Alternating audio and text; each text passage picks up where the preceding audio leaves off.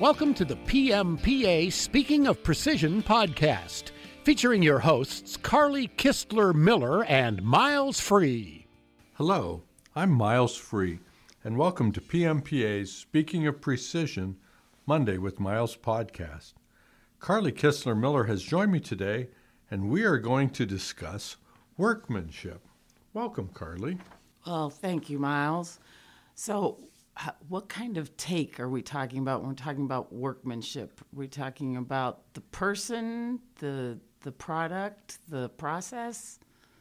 Well, let's talk about workmanship from the market's point of view. Okay. I remember a very formative moment in my technical sales career when I went to a particularly difficult customer. And this customer insisted to me that he didn't need me or my company's steel products or knowledge because he got 100% on time and zero defect steel from his ordinary suppliers. I call BS. Well, I strive to be ordinary. I strive to be ordinary. And I said, that's great. So what I'd like to do anyhow, just as a technical service, and to better understand and benchmark for us, I'd just like to put one of my metallurgists here for a few days. Yeah. Did they let you? They did. And?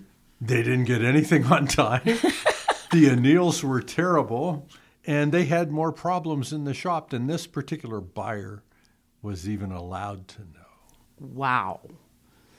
We became sole supplier there after our second consult. I'll bet. We strove to be ordinary. You strove to be ordinary. He got 100% on time and zero defects from his ordinary supplier. Ordinary, so that was the goal. That was the goal. So workmanship, it has a number of aspects, as you pointed out in your initial query. And so what I think workmanship can mean really is the absence of surprises. Okay. Okay. If I have good workmanship, I don't get surprised.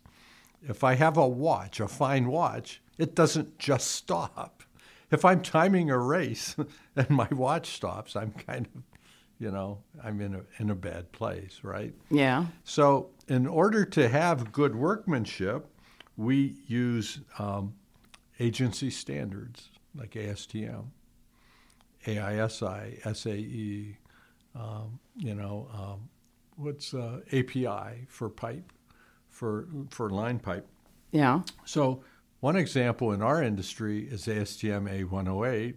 It's a standard specification for cold finish steel, carbon and alloy, and it provides standards for workmanship, finish, and product presentation. So what's that mean? Well, what's that mean, and how do we know it when we see it? Is it like porno?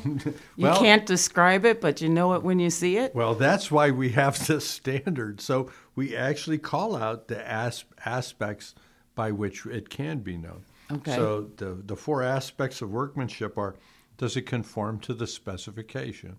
In other words, I gave you a document of what the requirements are to be in this product for that to be a good delivery. Does it meet those requirements, right? Mm-hmm. That it's produced actually by the way I want it. I don't need the witch's coven in the haunted kitchen to, poof, here's my part. I need a part that's traceable all the way from, raw material supplier to the final end user. It's got to be traceable, not it magically appeared, right? It needs to be free of injurious defects. And the term defect is a fighting word. So typically as a customer, we're going to call something a defect. A thing with a defect is a defective. Whereas as a supplier, my preferred language is going to be it's an imperfection until it's proven or shown to be a defect. Shown to be defective in that it actually prevents the product from being used for its intended purpose or fabricated in its intended purpose as well, right? That makes sense. And then the final aspect is I don't want any ghosts in it, right? I don't want any attributes in there that aren't supposed to be. Ah, no surprises. No surprises. So workmanship, quality is the absence of waste in Miles's little world, right? Right. Well, workmanship, good workmanship, is the absence of surprises in the material or product provided. So let's see if we can explore this a little better, right? So, and again, as you remember, I don't like to use good. I don't like to use descriptors like good. That's, what's the difference between Right, good, gotta good qualify enough, good, that. better, more good or more good or better? Or, that your English right? teacher's so proud right now. Yeah, she certainly is. So in this order, if we get these four aspects right, the material stays sold, the product works as intended, it's fabricated as intended, and the economy moves forward. So the first aspect of workmanship I'd like to talk about is conformance to specification. Which to me seems like a duh. This is what I asked for. Aren't you going to give it to me? But as you're explaining this, I'm thinking no, because some people might interpret things differently. Well, it's not to interpret. I mean, some people are just motivated to make margin, and so Good enough. well, if I can use the cheap paint that might have lead, but it's cheaper than that stuff that's certified from that expensive company that trades on the New York Stock Exchange for 500 times the value. I mean, people cut corners. People Right. cut corners. So, it's not acceptable if it's got lead paint on it. So the specs, The the spec, confirmation, that makes sense now. Okay. right? Yeah, no cutting corners. So our duty as machinists, our duty as engineers, our duty as manufacturers is to make hell and high water sure we understand what that spec says, Right. right? So if it says ultrasonic testing, we need to understand if it's ultrasonic testing and not eddy current testing, not on the surface. We need to understand that it's going to be shot from one end of the bar to the other, as opposed to all down the whole length of the bar with that ultrasonic test. Or what about, could those billets have been ultrasonically tested before they were rolled into bars? Ultrasonic testing is a concept. We need to understand what it means, because once we get the parts made, our investment in time, labor, material, treasure in it, and then somebody says, oh, by the way, were these end shot? Yeah, when we said this, we met blah, blah, blah. Yeah. So contract review is absolutely critical to being able to meet that specification and conform. So what are the things you need to be on your guard for, right? Mm-hmm. Is it unclear? Don't just assume ultrasonic testing means, oh, well, they know about it. There's a lot of ways to do ultrasonic testing. And they might not even mean ultrasonic. Like I said, they might mean You might be infrared. using the wrong term. That's right. So is it unclear? Is it confused? Does it make sense? Hot roll bars. Hot roll bars. I'm just going to weld it. I just need hot roll bars. Why are they paper wrapped? Why does the specification say paper wrap on hot roll bars?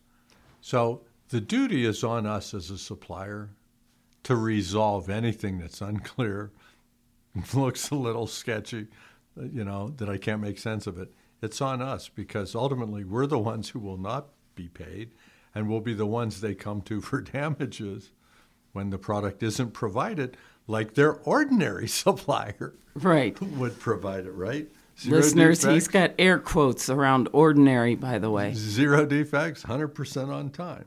So conformance to the specification, that's the keystone. That's the foundation of our work, because it doesn't matter if we have a jewel-like finish if it's the wrong material, if it was the wrong type of test, if it was hot roll instead of cold finish. There's it's got to conform to spec first. Absolutely number one. Okay. And without that, it's rejectable. It's rejected. That's right. It's rejected. So then you were saying something about production? Right. So we want it to be produced by the means we expect. And this is particularly tricky in automotive. So there are standards for bolts and fasteners, metric and imperial units. Mm-hmm. And these standards imply that these bolts will be produced by a cold-headed process. Okay.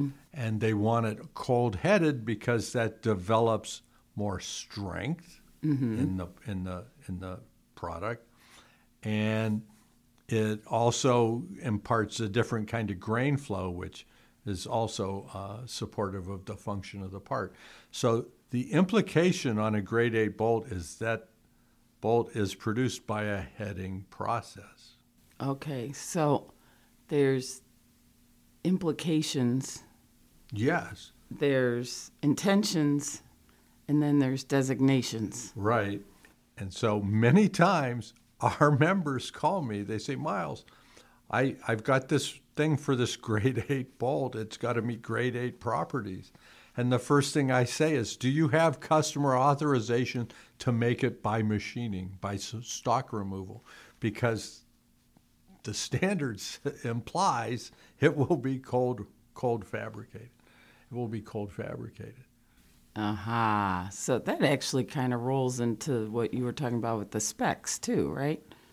Right. It all interweaves. Right. But they look at the print. I can make that thread. I can make that length. I can make that finish. I can get that crest rust. Everything's fine, except in the fine print. In this paragraph, it says, shall be cold-headed, austenitized, liquid quenched, and tempered. And by the way, there are people who say, why don't I buy it preheat treated, and then I can avoid that liquid quench and temper stuff. Again, contract review. Makes a difference. Contract review. What is the means intended? So, for instance, you say, who cares? It's 100,000 minimum yield. I don't care if the bolt's heat treated or not. That bolt is holding that machine gun on that piece of ordnance. And if it's headed right, the grains are flow with the threads. It's been austenitized, liquid quench, and tempered. That is the gold standard. If I heavy draft it to get to 100,000 pounds minimum yield strength, then I do it out of a free machining steel because, it's easier for me to machine. And I put that bolt in, it's going to have no ductility at all, and it's going to shear, and the machine gun's going to be like flying around, probably when we want it to be secure and aimed at a single point. That's the basis for the Fastener Quality Control Act back in the 80s. It's a pretty strong argument for it, yeah. Yeah, I mean, so, contract review. I actually was audited by Defense Department once as a steel supplier. They wanted to see my records for our 100,000 minimum yield equivalent because people were ordering it to make bolts, which were going into military application. And, bad things happen. Yeah. So I was happy to show them that I had a practice, I had a template, I had a letter. It said, if it's to grade 8, it's got to be liquid quench and tempered. We're not selling you a substitute. It was the shortest audit I ever had. All right. And then you said something about defects. Well, I did. Actually, I said absence of injurious defects. And absence. I got to ask, what's injurious defects? Well, that's the replacement for good errors. Oh, okay. That is our descriptor for what it is that, in fact, makes something a defect rather than a mere attribute or characteristic. Okay. So if it's injurious, it interferes with the intended fabrication or use of the thing. Oh, okay. So if it's harmless and nobody notices it, who cares? Who cares? Right. A little bit of glitter, hey, wow. Okay. Okay. Right? Fix it with glitter. Yeah. On the other hand, if there's a thin edge of steel that's been folded up in the process, and you run your hand by it and trying to load it in, and now you've got stitches on 3 fingers and you're out of work for. Yeah. That sliver is an injurious defect. Okay, so the absence of those Absence of injurious defects, absolutely. total sense. And so it could interfere, like I said, with the fabrication. I can't get it into collet because it's outside the dimensions. It could be it catches on something, and so I can't load it. It could be that it cuts. It cuts through a glove. It cuts through Kevlar gloves. It could do that. It could be that when it peels off, now I've got this big crater in the part, and now I don't have fit and finish I need for the function of this part. So if it can cause harm to a person, if it can interfere with the fit, form, or function, and if it can interfere, if it can interfere with fabrication, I would call that a defect as opposed to a mere imperfection. So here's an imperfection. I normally expect on a high sulfur steel, I'm going to have a few more surface imperfections than normal. And there's even a standard, and it says there'll be seams, and these seams are normally expected, and there'll be 1.5 thousandths per each 16th of bar diameter, and if I need to be absolutely seam-free, I better take a heck of a lot of stock removal. But it's a characteristic. It's not a defect. It doesn't interfere. If it interferes, then specify draw and turn to polish, draw and ground and polish, no seams. That costs money. That actually made sense. The mastery tour, Carly, I'm telling you, if I can get people into the mills, right, they understand. You just have to be there. Yeah, you got to see it, because now that all makes sense. All right, so then the fourth thing, absence of attributes that weren't specified. Yes. So remember when I got all wild and crazy about quality is the absence of waste? I even wrote an article. We did a podcast. Quality is the absence of waste. We did. Waste. That's all you need to know. Right. Quality is the absence of waste. Yeah. What do you think it is when there's a waste present and you don't want it? Lack of quality. Hand me your handbag. What are you doing? I'm going to put waste in your handbag. Isn't that exciting? No, it's not. No, it's not. So imagine you're expecting these shiny bars to make your medical grade product. Mm-hmm. And they've sat on the top shelf in a warehouse somewhere for the last year and a half because these happen to be low nickel, and for some reason only the high nickel stuff's been selling lately. So now we've got these old bars that have been sitting up there on the rafters, and 3 generations of pigeons have nested on your particular bundle. Okay. Well, okay, maybe it's not pigeons. Maybe that's a road too far. Maybe it's just heavy caked on dried oil from 4 years. I can't even imagine what would be up there. Sludge. It might be both. How about chips? Yeah. Stuff that's been floating around in Maybe the air. it was by the saw for dunnage, and it's loaded with sawdust gunk with oil. Okay. Do I want metallic fines in my precision Swiss machine? I'm thinking no. I'm thinking no, right? So the presence of things that we don't expect, don't want, don't enhance the quality of our processor delivery, those are things that should not be included in our delivery. So this kind of all does roll back to that contract review. You really have to know what the customer wants and expects. And it doesn't necessarily, you got to make sure that there's no translation errors on the way. Understanding the end use, Carly, that's the first part of contract review. Understanding the application and the customer's vision is as important as understanding all the explicit requirements that was on that document. Those explicit requirements are there for a reason. Right. But if I don't understand it's medical and I just bought this stuff off some guy that had a great deal on discounted medical grade stuff from his cart. Right. Right? Workmanship is as much based on the quality of our communication with our customer and our understanding of what the customer says as it is on any of this technical engineering stuff that I go on about. It's really about connecting. You need to connect and align with your customer. If your intent isn't to give them what they exactly need, you probably shouldn't be selling to them, because something will not be there. Right. You've got to be aligned, and that's the importance. So workmanship to me is alignment. You understand the customer's needs, and you absolutely do everything in your power to understand and deliver those customers' needs, explicit and implied. So that communication is almost a fifth element of workmanship. So the fish. So nobody ever asks the fish, how's the water, boys? Communication is our process for delivering workmanship. We think our process is machining to make parts, but communication between us as suppliers and our customers, that's the true process that guarantees that we achieve the workmanship desired. That wraps up today's podcast on workmanship in precision machining. Thank you for joining us. For additional information, please visit pmpa.org, where you can also search for articles, webinars, podcasts, and other resources.